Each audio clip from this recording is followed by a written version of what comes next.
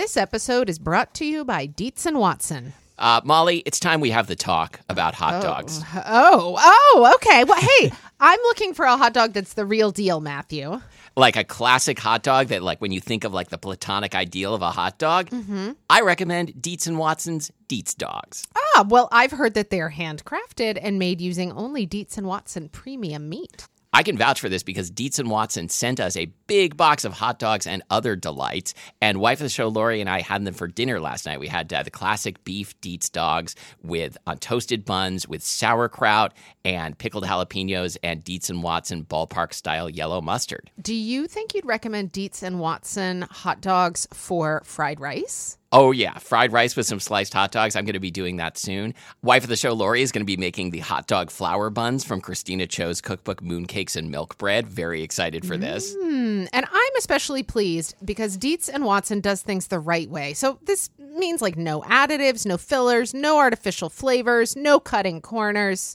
You can feel good about this stuff. Dietz and Watson. It's a family thing since 1939. Shop now at dietzandwatson.com/the right way. That's Dietz, D-I-E-T-Z, and Watson.com/the right way.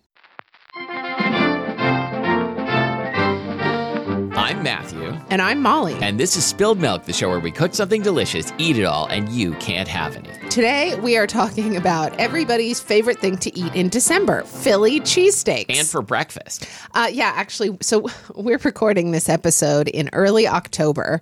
Guys, I mean, we really have been on top of it this fall. Yeah, that's because we're gonna be falling off of it at some point. Oh, we are?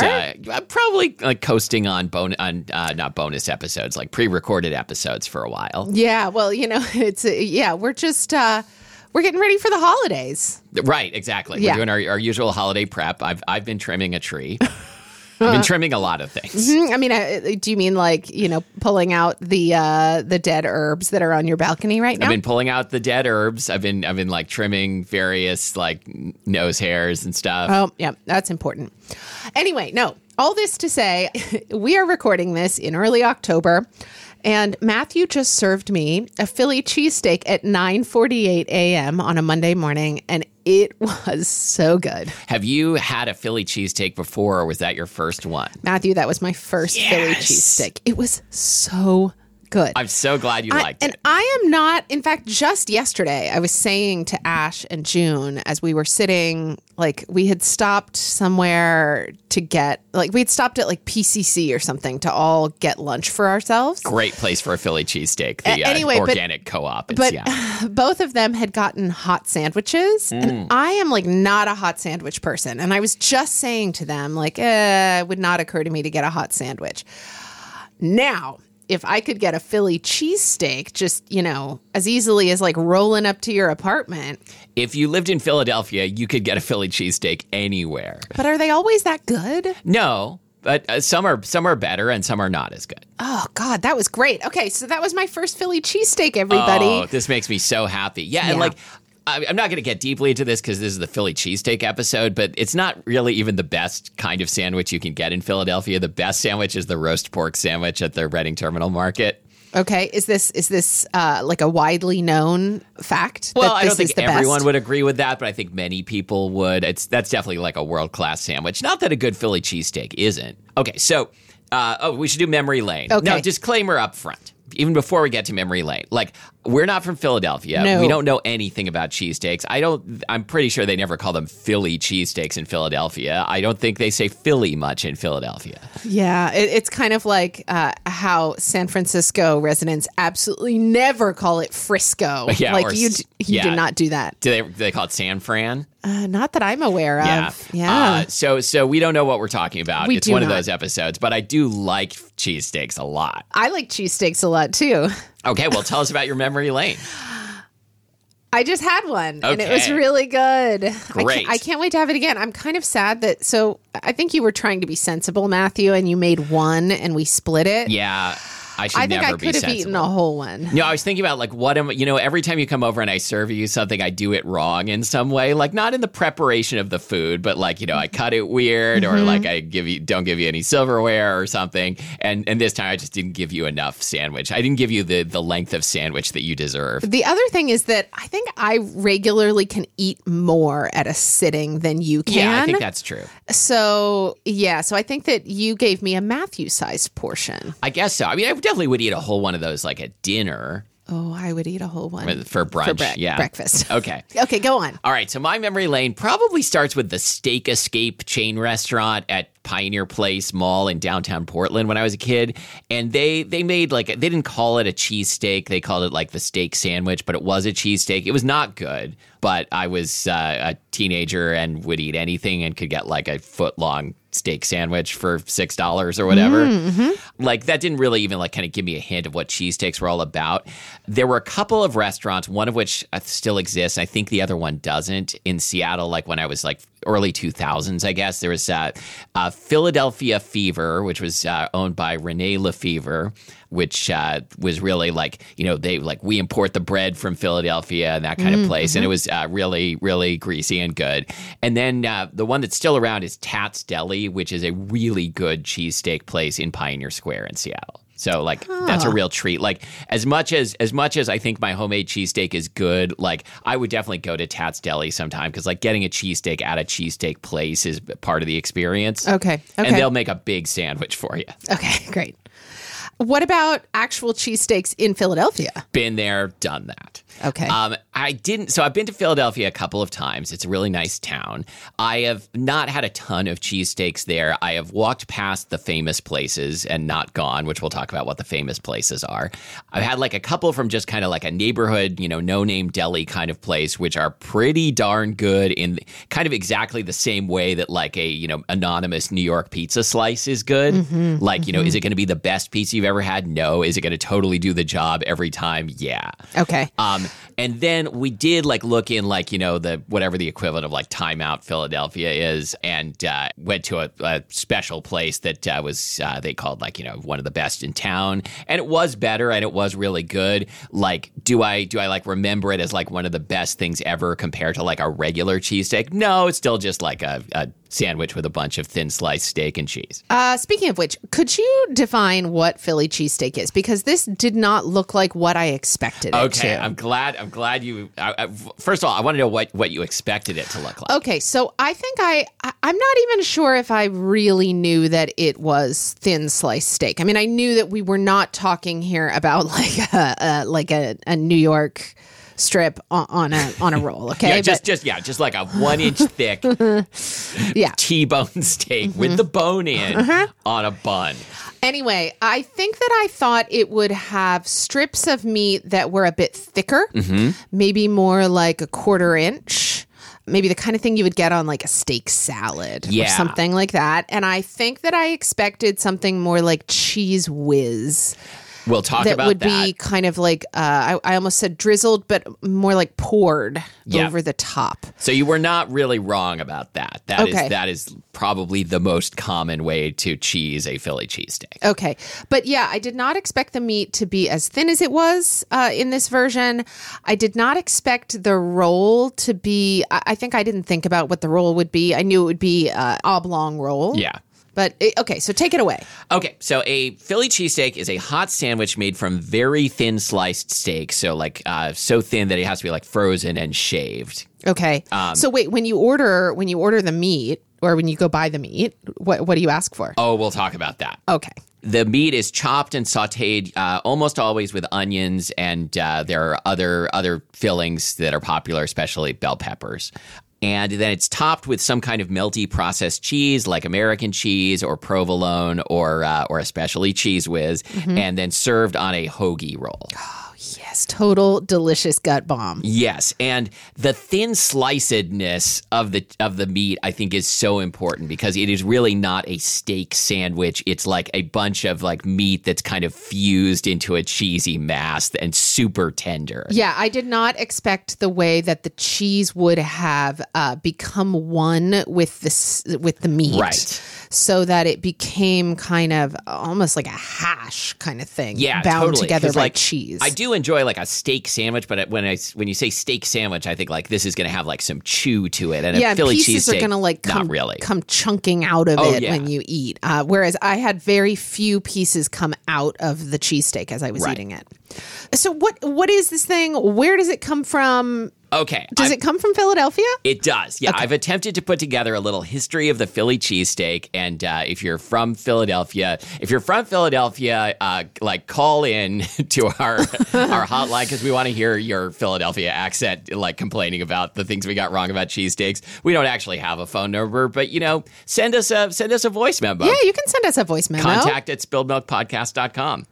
All right, so the Philadelphia steak sandwich was probably invented by Pat and Harry Oliveri at their hot dog stand in South Philly in the 1930s. I think that's like why it uses like, this is pretty inexpensive meat as far as things go. It could be ribeye, which is more expensive, or top round, and it's but it doesn't need to kind of bring its own tenderness because it's sliced so thin that it's going to be tender. Okay. Right? And so the fact that it came from a hot dog stand also sort of makes sense. Mm-hmm. And the original did not have cheese, and cheese didn't enter the equation until like a decade later. So this was just a steak sandwich. It was just a steak sandwich. Why is it a steak sandwich instead of like a sliced beef sandwich? That's a good question. I think like there are a lot of like regional meat sandwiches that just like had like some catchy name that stuck, like a beef on weck, which I don't even know what that is, or like Italian beef, and like just that's what you call it. Okay. So what about the cheese came in at some point? Yeah, and I was looking at photos of like cheesesteak restaurant menus in Philadelphia, and like, you can still get a cheeseless steak at most of these. I bet they don't sell a lot of those. Mm-hmm. Like, if you have like a dairy allergy, that's great. Or if you're kosher. Like, I don't think it would, like, if you're kind of kosher, because like I think the cheese is still like lingering nearby. Okay. Okay, so according to Wikipedia, quote, the sandwich was originally prepared without cheese. Oliveri said provolone cheese was first added by Cocky Joe Lorenza, a manager at the Ridge Avenue location in the 40s. Do you think that he became Cocky Joe for like adding the cheese? Like wow, what a ballsy thing to do. Like, I'm going to add cheese to this steak sandwich. Yeah, I'm Cocky Joe. Sorry, cool. No, Joe, that's too cocky. Like, we allow onions maybe, but cheese, I don't know. Joe always thinks he knows what's best for the steak sandwich. I want to know what other things Cocky Joe tried to add that didn't take. If you were going to have a name like this. Oh, boy. So if you were, Matthew Amster Burton, and you were going to have a little nickname that went in quotation marks within your name, like Cocky Joe Lorenza. My name's too long as it is. Okay, well then hold on. Come up with one for me. Okay, no, we need to come up with one for each of us before we can proceed. Okay. So I'm going to Matthew. Just like random words are coming to mind. I'm like, what does that mean? Bluebird. I came up with Bluebird, but it doesn't mean anything. I don't have any explanation. Well, your glasses right now have blue frames. Okay. Yeah. I like blue clothes. Okay. So I'm gonna be Matthew Bluebird Amster Burton. Okay. And what's yours? Well, as we're sitting here right now, I'm wearing this kind of ridiculous dress. It is, yeah. It's great. It's like cheetah print, and it's pink and purple cheetah print. So I don't know, like I used to be a fast runner, like in grade school, like a cheetah.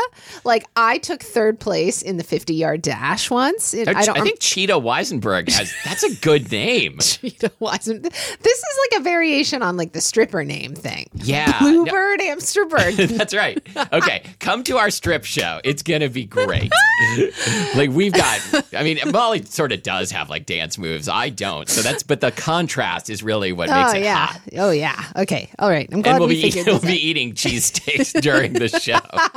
And like the dripping grease. Oh, yeah. You got to pay money to lick the grease off of us. Oh, wow. That you just like escalated this like up to 11. Uh-huh. Okay. But people like...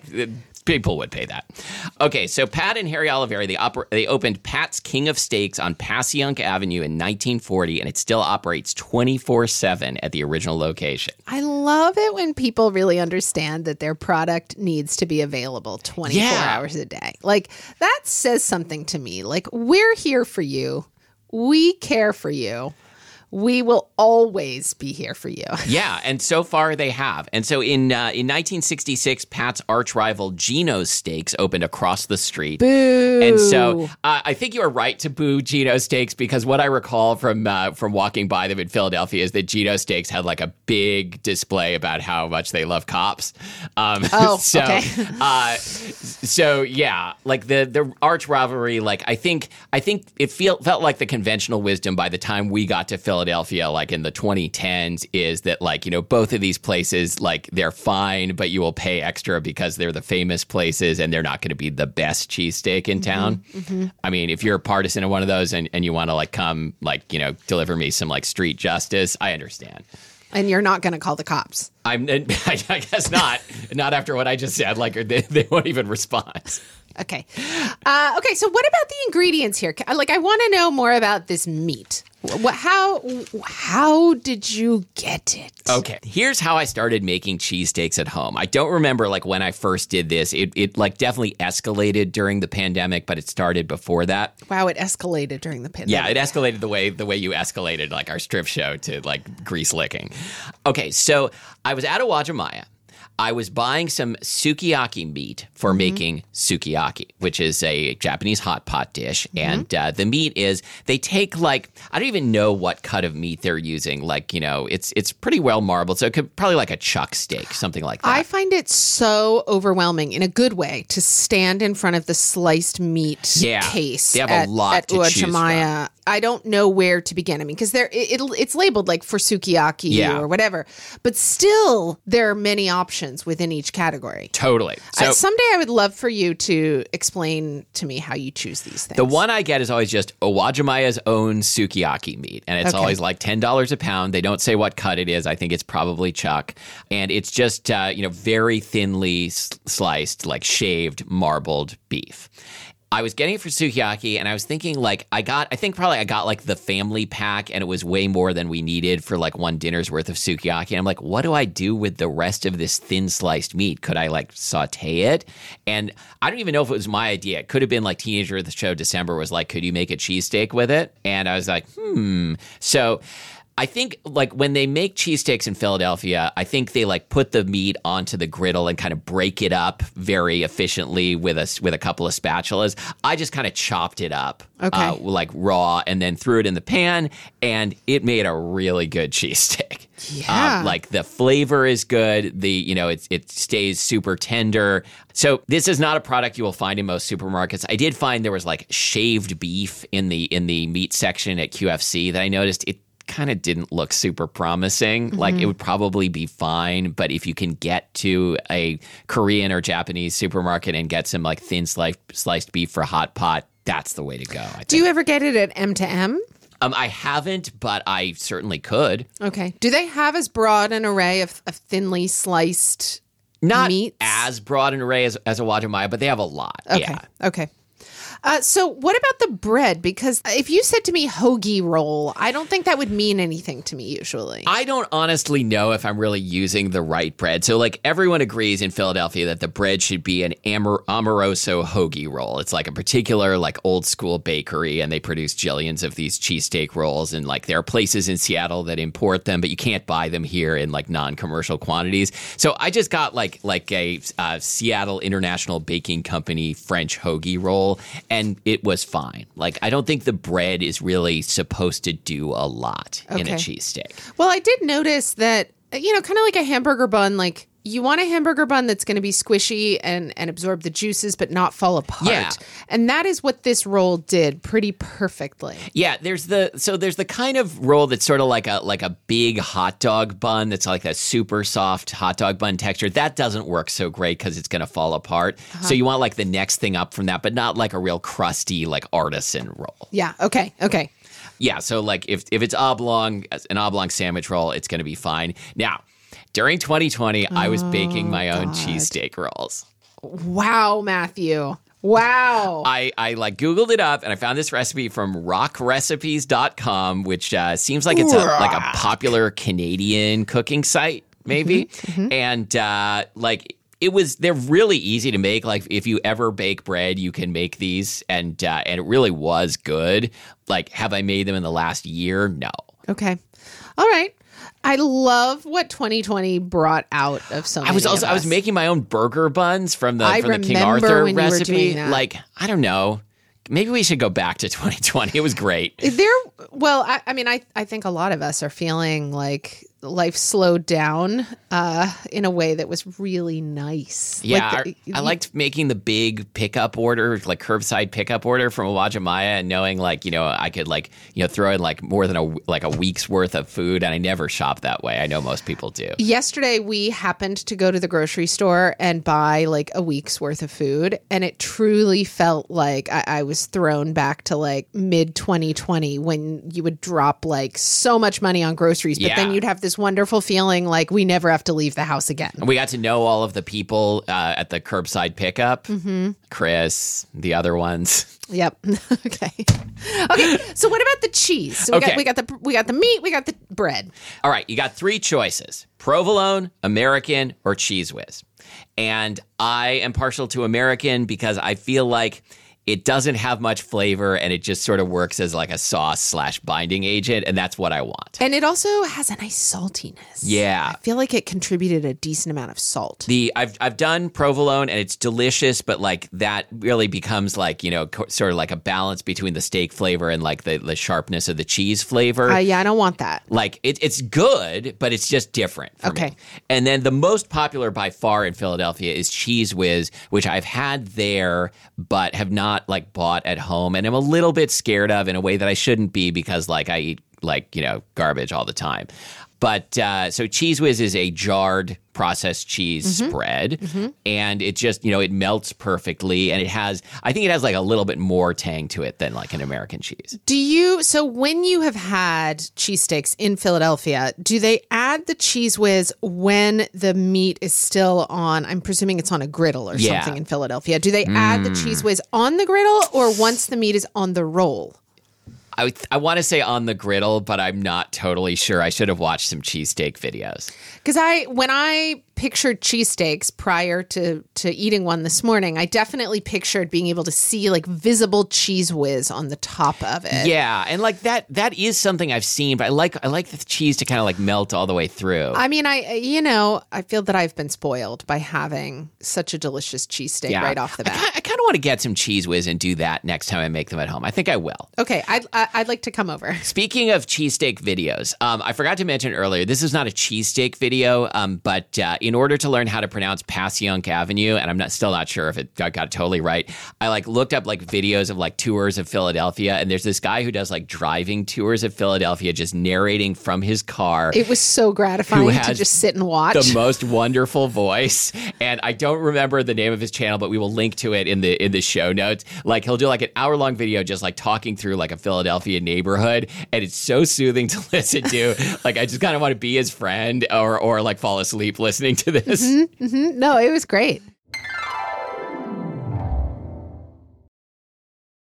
This episode is brought to you by TownePlace Suites by Marriott. Whether you're traveling for work, need a place to stay while your home is being remodeled, or maybe you're just enjoying a relaxing week away, well, TownePlace Suites by Marriott has all the comforts of home. Yeah, so they've got a full kitchen.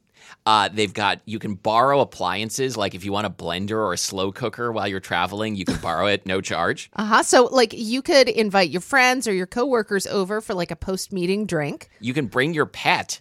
Totally allowed. Oh, I love this. Oh, I see. They even have special pet items you can use. And they have the built-in Elfa closet system. Nothing makes me happier when I am traveling and I have like a place to put away my clothes. Molly has seen what happens when I don't have a place to put away my clothes. Nobody wants to see that. Nobody. Yeah, so like a whole closet system where I can really like unpack for reals. I am down. Well, this is made for you then, and this is TownePlace Suites by Marriott. TownePlace Suites by Marriott has all the amenities you need to feel at home during your stay. Find the comforts of home at TownePlace Suites. Go there with Marriott Bonvoy. Welding instructor Alex DeClaire knows firsthand how VR training platforms like ForgeFX can help meet the demand for skilled workers. Anywhere you go look, there's going to be a shortage of welders.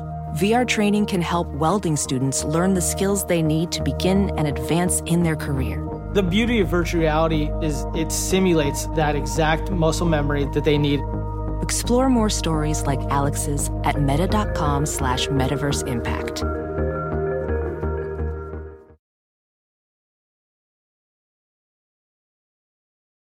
Well, so when I walked into your apartment this morning, it smelled so good. And what it smelled like was onions and bell peppers. And that's all it was so far. Okay. And so did you saute them together? I did, yeah. Okay. So I just sliced up green bell pepper and half an onion and threw them in the pan with some oil and just cooked them until they were a little browned.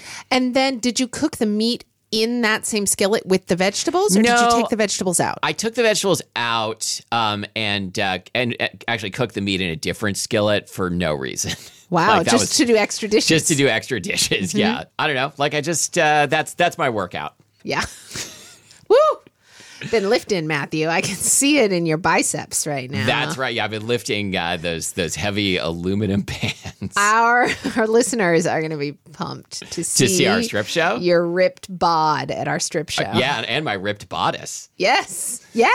Will you be reading aloud from your latest romance novel? I will. Yeah, that I wrote or that I read. No, well, actually, I know you haven't written a romance, have you? Not that I've admitted publicly, no. Wait, you haven't told me either. Yes, I did. I published a romance under a pseudonym. I think you read it. What? I'm not going to say it. Matthew, I feel that like a whole part of our friendship has just been a lie. I 100% told you about this. When I show you the book cover, you're going to be like, oh, yeah, I remember that. I wonder if romance novels just didn't mean the same thing to me then. Like if I had no idea what that would even be like.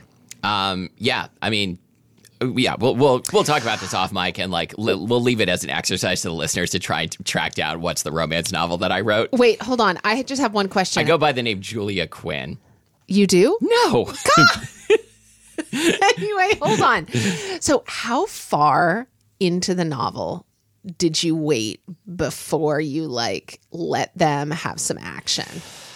Oh, I'm trying to remember. This was a while ago. I want to say like halfway. Okay. I feel like that's pretty forward. Yeah, and like it was just fairly steamy. God, I do not remember this at all. Because the sex scene of yours that I have read, I remember being like... Whatever the opposite of steamy is. Well, yeah, like I remember being like... Frozen. Matthew, I don't believe that this happened. And... But then I took it out. Oh, you took it out? But then I think you made a kissing scene that was better. Nah, maybe. This is where the book we're talking about now is Matthew's YA novel, Our Secret Better Lives. Yeah. Yeah, I mean, she sleeps with the guy you don't want her to, but not the guy you do want her to in that book, which I was kind of proud of. Yeah, no, that was great. That was great. Okay, so other things like bell peppers don't always go into a cheesesteak, but they're a very popular addition, and I like them very much. If I have any jalapenos or serrano peppers in the fridge, I will usually throw that in. You didn't throw in one today. I didn't throw in one today because I like that's a bit non-standard, I think, and I wanted to give you like a more basic cheesesteak. Do cheesesteaks? So that obviously would make it a little bit spicy. Yeah. Are cheesesteaks ever spicy? Is there usually a spicy option? That's a good question. I didn't really notice that when I was in Philadelphia. I would be surprised if that wasn't an option, at least at some places. Like hot sauce is definitely available. What kind of hot sauce? Oh, like what's Philadelphia's favorite hot sauce? I don't know the answer. Oh, no. Like I'm gonna guess it's like a Tabasco or a Tapatio or like it's gonna be like one of the more popular brands, I think. Okay. Unless there's some like specific Philly hot sauce that I don't know about. Again, not from Philadelphia. I am still just over here processing the fact that you have published a romance novel under a pseudonym. And I didn't know it. I mean, maybe I did know it. What kind of cave was I living in? There's no way I didn't tell you at the time. There's no way. I'm sure. Okay, let's talk about how to make a cheesesteak. All right. So here, it's very simple. So I like sauteed the onions and peppers and set them aside. I heated up a pan with a little oil. I put in my chopped meat. I do like about a third of a pound of meat per sandwich. I don't know that. I think like I've had some that were kind of overstuffed, which looks good, but is like kind of frustrating to eat. So I think about 1/3 of a pound works well. This was a perfect ratio of meat to bread. Good. Yeah. So saute the meat over medium high until it is no longer pink. Generally, like when you're using like pre-frozen like thin sliced meat, it's going to exude quite a lot of liquid. Okay. And so often I will like drain the meat like in a strainer when most of the way through cooking. Okay. Hit it with a lot of salt. And this is really important. Yeah. Like way more than you think. It was very well seasoned. And but I feel like that takes some skill, what you did, because it was quite a bit of salt, but it was not in any way over the line. Right. I think so. Like, because you're going to be using like the bread is kind of going to offset that a little bit. What my strategy is usually like salted and like salted and taste it until it is a little too salty, but just a little. Okay. And then it's going to be perfect once it's in the sandwich. And did you hit it with pepper too? Yeah, quite a bit of black pepper. Okay. Yeah, because like when I've like under-seasoned a Philly cheesesteak, that is not a good sandwich. That sounds very bland. Yep. I usually crisp up the roll briefly in the oven. That's optional. Like I feel like it gives it a little more sturdiness. You also dug the middle out of the roll. I did dig I'm glad you remember. I forgot to mention that. Yeah. Like I have no idea if anyone does that in Philadelphia. I think it gives a better bread to meat ratio. I love the idea of there being someone in a Philly cheesesteak shop. There's no chance, right? whose job it is to like use their fingers to dig the crumb out of the bread. You walk down the street in Philadelphia, like there'll be like a help wanted sign in the window. It just says crumb digger. Crumb digger. Doesn't that sound like an insult or like an exclamation? Oh, crumb digger! Look at this fucking crumb digger. Okay. All right. So you've cooked your meat, and then do you add the peppers and onions in once you've cooked the meat? Yep. Like, does it really matter? Like, would it be fine if you put them in earlier? Yeah. And then I kind of form the meat into sort of a sandwich-shaped log. Okay. And I put a couple slices of my American cheese on top. Uh-huh. And I put a cover on the pan briefly so the cheese melts. That's how I do cheeseburgers. Yep. And then I put the roll over the top of that, like open it onto there and put the cover back on and let it steam just a little bit. Oh, wow. Really? Yeah. Wow. But the bun didn't get at all sogged. Yeah, it would. Like, you have to be a little careful, like 1 minute at the most, because like you can absolutely sog the roll. Okay. And then kind of slide a spatula underneath and try and like pick this up, which like it's not going to work on the first try. I'm so interested in the fact that you form this like sandwich shaped log, put the bread over it, and then scoop the whole thing out as one piece. One thing I like is like, it takes like a few minutes for the cheese to melt and the bread to steam, and during that time the meat part that's in contact with the pan is getting really like browned and a little crispy. Mm-hmm. Very satisfying. What heat do you put it on? Medium high. Okay, cool. Oh man. And it's a messy sandwich, and like often like making like one of them like I did this morning was very easy. Making 2 sandwiches is a little more involved, and making like 3 for my once back when I had a family. Like making 3 sandwiches, kind of a pain in the ass, but worth it. Oh, for any listeners who haven't been listening for a while, what Matthew means is just that teenager of the show December went off to college. Right. Yeah. No, like and imagine, they took with them Matthew's family. Right. So no, imagine I'm living like a sad bachelor lifestyle. Like you saw when we went to Japan together, like how messy my room got. Like that would be my whole place if I was a bachelor. God, it's so interesting because I don't picture you as a messy person. But then again, I don't make a habit of like hanging out in your bedroom. No, and when I was in Palm Springs and like had my own hotel room for a few days, I was thinking about that and being like, I don't want to be like messy hotel room guy, like that would be like, code for like sad man on a TV show. So like I'm gonna like kind of keep things. I'm gonna put the clothes in the drawer. I'm not gonna like let stuff accumulate on the table. Instead of being sad man, I'm just going to be like occasionally depressive man. Yeah, that's right. Yeah. Like all of us. Yeah, right? That's right. Okay. So that's it. That's Philly cheesesteaks. Oh, that was delightful. I'm so happy I was able to serve you one. I loved being served. You old crumb digger, you. And we'll just like keep digging. I mean, our whole show at this point is kind of like digging crumbs of like what I don't know. What are we going to talk about next week? I know what we're talking about next week. Oh, okay. Should I announce it? All right, let's do it. We're talking about oat milk. Okay. Wow, we don't usually like let the beans out of the bag like that. Let the beans out of the bag. All right, Matthew, we have spilled mail this week.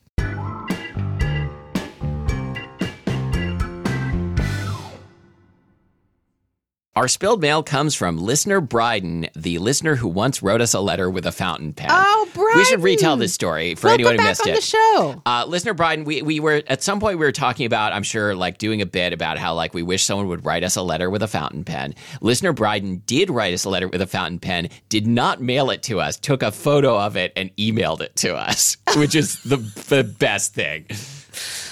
Okay, so listener Bryden says, Matthew, what the heck is bringing you to Calgary? If you grab a beer and poutine at the Ship and Anchor, can you apologize for me? As I stole a book from that pub once. Listener Bryden. God, okay. Also, No, most of our listeners are thieves. Also, Molly, we have the exact same coffee grinder, Rancilio Rocky. However, I am not brave enough to disassemble it. It's never been cleaned, and I hope that's okay. I have smashed a French press once, not using it, but packing for a camping trip. I do own a Chemex, and somehow miraculously it's still in one piece. Keep up the good work on the pod. P.S. The fountain pen is at the office. I don't always have the patience to write by hand. Oh, thanks for these updates, listener Bryden. Oh, and the answer is what's bringing me to Calgary is vacation. I will be back by the time you hear this. I had a wonderful time in Canada, and thank you for sharing your poutine and other delicacies with me. Mm-hmm. Matthew. And I probably stole a book from the Ship and Anchor pub. I can announce my crimes like in advance because I will have already committed them by the time you hear this. And you can't punish someone for a crime they already committed. No, that's definitely not done. Only crimes they haven't committed. No, this is that's what I learned from that documentary Minority Report. Yes. Okay. Matthew, what you snacking? Hey, what you snacking? You gotta tell me what you're snacking, or I'll release the Kraken. So what you snacking? What you snacking? Okay, I had such an exciting experience.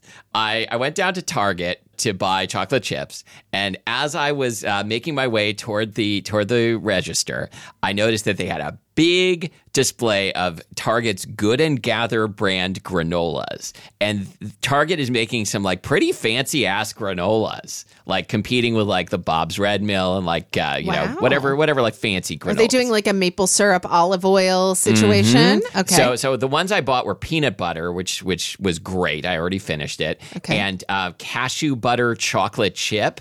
Which looks real good. Wow. There was one like all chocolate one that was candy, but I'm definitely going to buy it. There were like 12 to choose from. Like the peanut butter one was so good. I'm very excited to try them all. Did you eat it with milk or did you just snack it like by the handful? Both. Okay. I put milk in it and then reached my hand in it like a classic crumb digger move. It was like a Frito chili pie move. But, yes. But eating with your hands. So Target granola, that's what I'm snacking. What are you snacking? So I've been snacking. So my friend Leisha, who is a wonderful cook, introduced me to these cookies that a lot of our listeners have probably heard of. Okay. They're called cowboy cookies. And the recipe comes originally from Laura Bush. Okay. Former First Lady Sure. Laura Bush. So back in the day, God, I hope this kind of thing isn't happening anymore, but some magazine, maybe Yep. Southern Living or Good Housekeeping or something, did one of those competitions where the two like presidential candidates' wives submitted cookie recipes Yep. and like the American populace voted on which was the better cookie. And Laura Bush's cowboy cookies won. I have heard of this recipe. It's very good. So basically, it is an oatmeal chocolate chip cookie, but what makes it unique is that it also has pecans, shredded coconut, and cinnamon Okay. in it. So imagine it's kind of like a chocolate chip cookie crossed with a really good granola bar. Yeah, that sounds good. It's so good. The recipe makes a massive amount. So actually, when I have made them, I've halved the recipe and you still get like a full dozen and a half huge cookies. Fantastic. Love it. And we'll link to the recipe in the show notes. Yeah, no, I've always said that the spouses of war criminals are some of the best bakers around.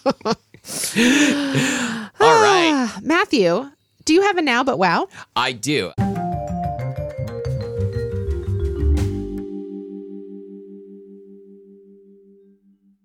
I'm reading a YA book that I'm really enjoying. That I feel like I've recommended this genre of book before. Like it's called I Guess I Live Here Now by Claire Ahn, and it is a book about an American kid, Melody, who has to go live with her family in Seoul. And she and her mom live in a tiny apartment in New York. And suddenly her mom announces, we're going to live with your dad, who's been living and working in Seoul and supporting the family. And it turns out their dad is totally loaded.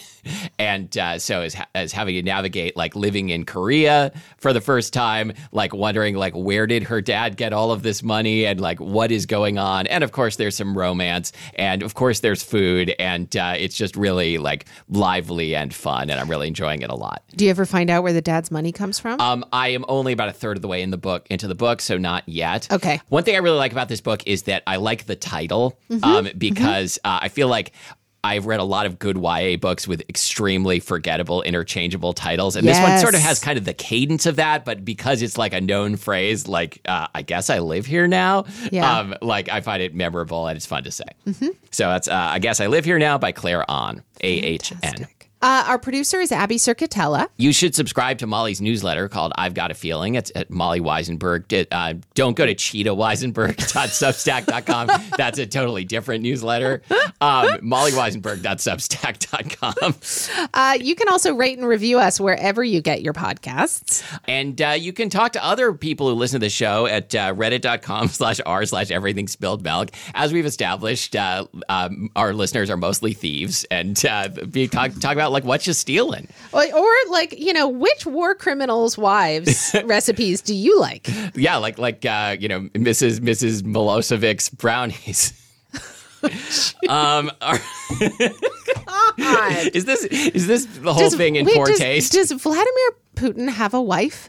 I was thinking about that, and I do not know the answer. I feel like the only things I've read about his personal life involve him like lifting weights or swimming or things like that. Interesting. He's just a body who does bad things. Yeah. Wow. I want there to be a song with the lyric, I'm just a body who does bad things.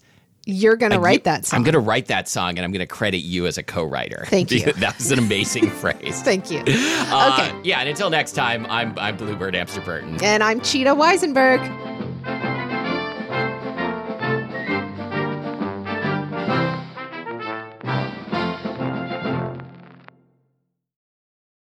God, it's all my favorite things. Right, exactly. Like, of course I love duck hunting. I go every duck season, which is some time of the year. Well, the reason why you pay so much attention to the new batches of ducklings at the Volunteer Park Duck Pond is because you're going to hunt them. I'm going to hunt them later, yes. Like, you wait, little buddies. Pulling up to Mickey D's just for drinks? Oh, yeah, that's me. Nothing extra, just perfection and a straw. Coming in hot for the coldest cups on the block. Because there are drinks. Then there are drinks from McDonald's. Mix things up with any size lemonade or sweet tea for $1.49. Perfect with our classic fries. Price and participation may vary. Cannot be combined with any other offer. Ba-da-ba-ba-ba.